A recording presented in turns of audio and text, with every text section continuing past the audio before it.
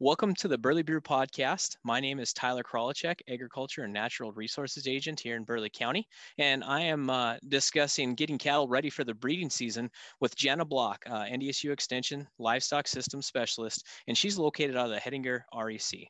Welcome, Jana. Thanks, Tyler. Glad to be here.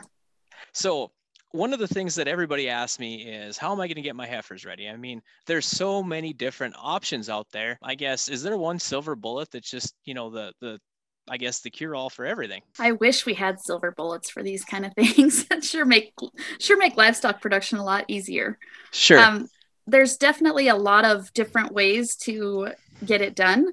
And if, from one producer to the next, they might think that they have the ideal way, but it's definitely going to be really dependent on the type of cattle that you have, the feed resources that you have, and probably the facilities and labor that you have available to develop your heifers. Some people might be looking at strictly kind of a range development strategy where the heifers are out on grass. Some people might be utilizing a dry lot strategy, or you might be doing a combination of both. And all of those can work. It's just in how you're managing those livestock to reach your goal, basically.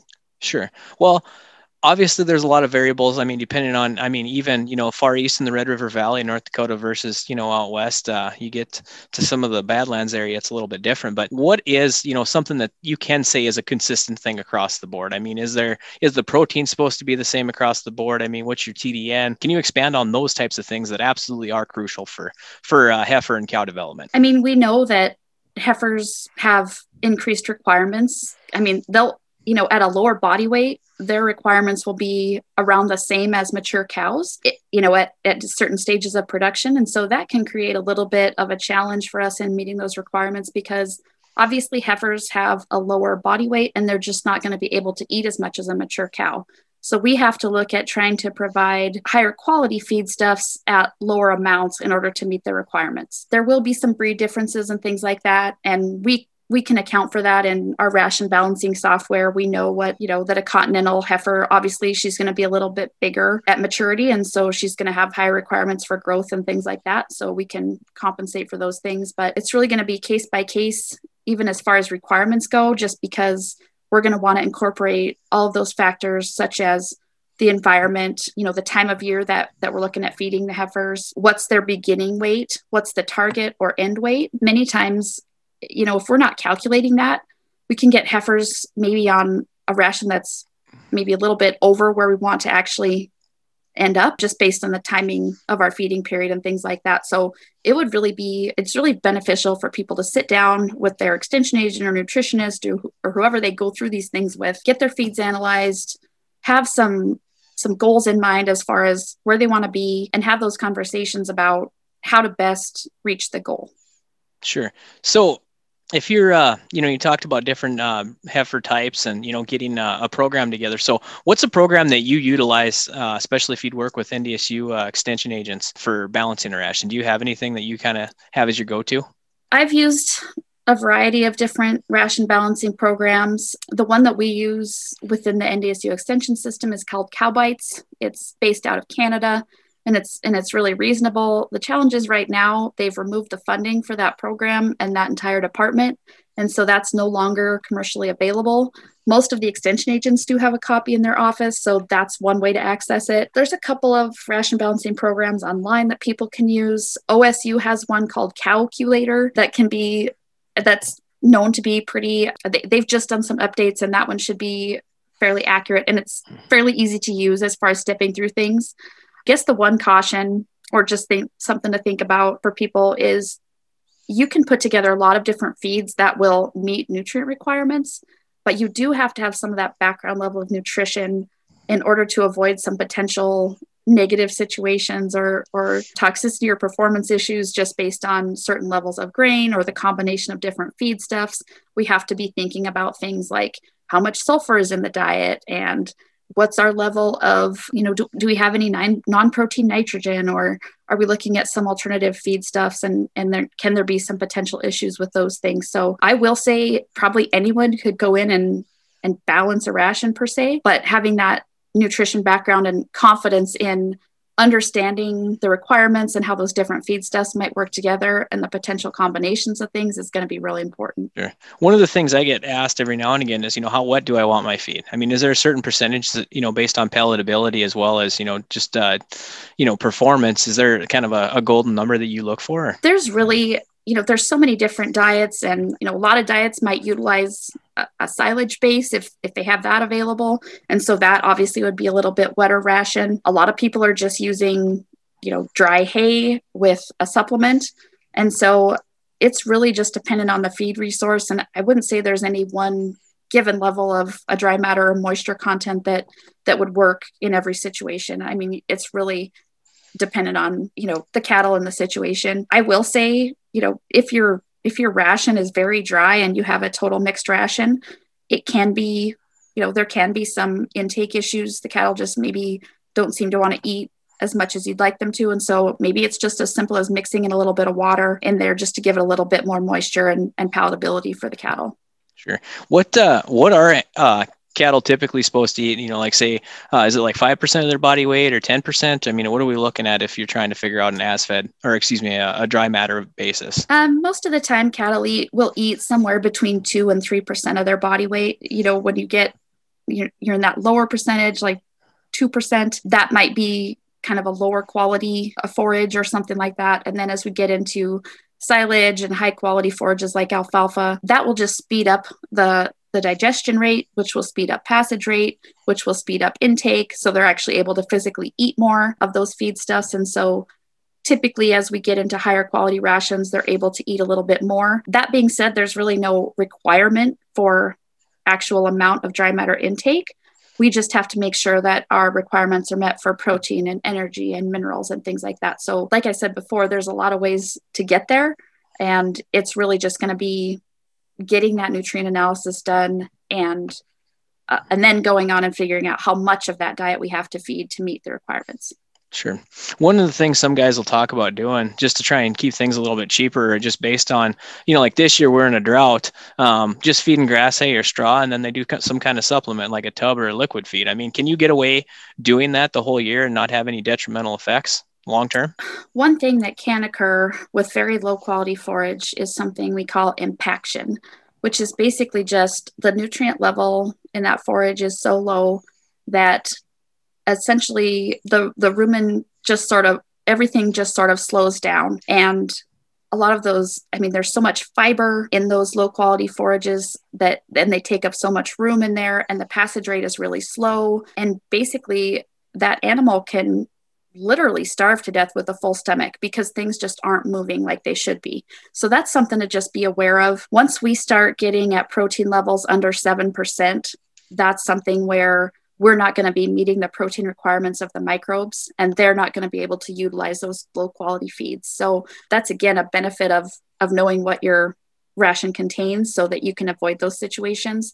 So when you think about something like wheat straw that might have 4% protein, that's definitely not going to be enough. And while a lick tub is a good protein supplement on certain forages, I would say it probably would not go far enough to meet the actual overall protein requirements of most animals. So in a situation where you're trying to use low quality forages for the bulk of a ration, you're going to want to look at some natural protein sources as supplements, maybe including a little bit of alfalfa hay as a supplement to kind of fill in there, or some of our co-products or other high quality feeds like that. So, you talk about making sure that they're adequately fed and everything's, at the rate that you need for consumption. Now, if I just look at my cattle, I mean, how am I going to tell whether they are in the right condition? I mean, is it body condition scoring, or is there some sort of test, or how do we determine if our cattle are visually where we need to be to make sure they're ready for breeding season? Yeah, I mean, body condition score is kind of one of our tried and true methods of evaluating, what our past nutrition, how that's affecting our cattle. So when we think about mature cows, we're really shooting for that condition score 5, which is kind of close to the middle of our scale from 1 to 9. We're not going to see any ribs in that condition score 5. We are going to see cover over the backbone. We're going to see cover in the hindquarters. And once you learn to pick out that condition score 5 cow, and which it's just like everything else, it takes practice and it takes a lot of time. But if you kind of train your eye and get your standards set, and there's tons of resources out there to learn how to do body condition scoring. Again, just with time and practice, you learn to pick out that 5, and then you can very easily go up or down from that. So maybe it's not the numbers themselves that are the critical component. It's, are those animals thinner or fatter than a condition score 5? And if so, do I need to sort off some of those thinner animals and maybe put them on a little bit better diet, give them a little more extra attention and get them where I need them to be?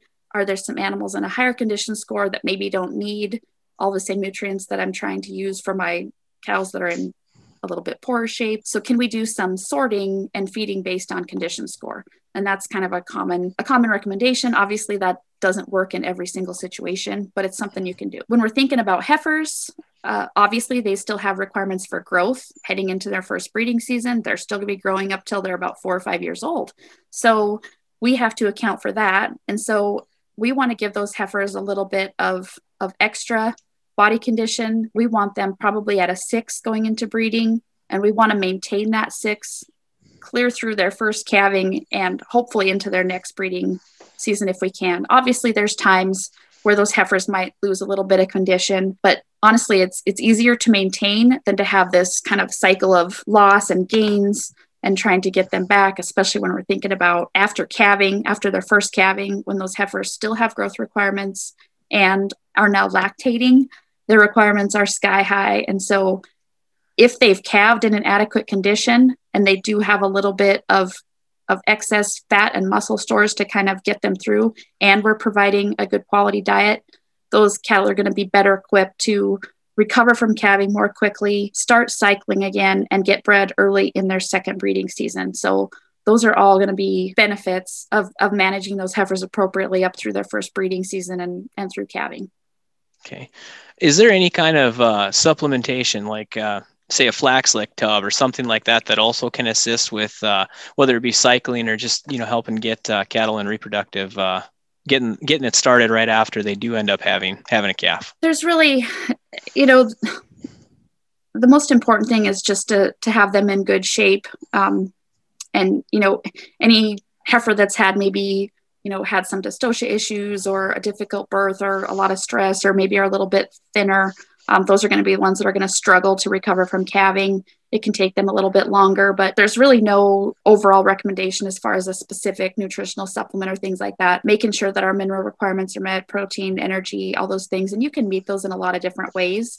Flax contains unsaturated fats, which have been shown in some research to be beneficial for reproduction, but we don't have a consistent response across all studies and all situations. So that's really going to be variable. And some people really believe in it. And I think it's a good product, but it's not necessary in every situation.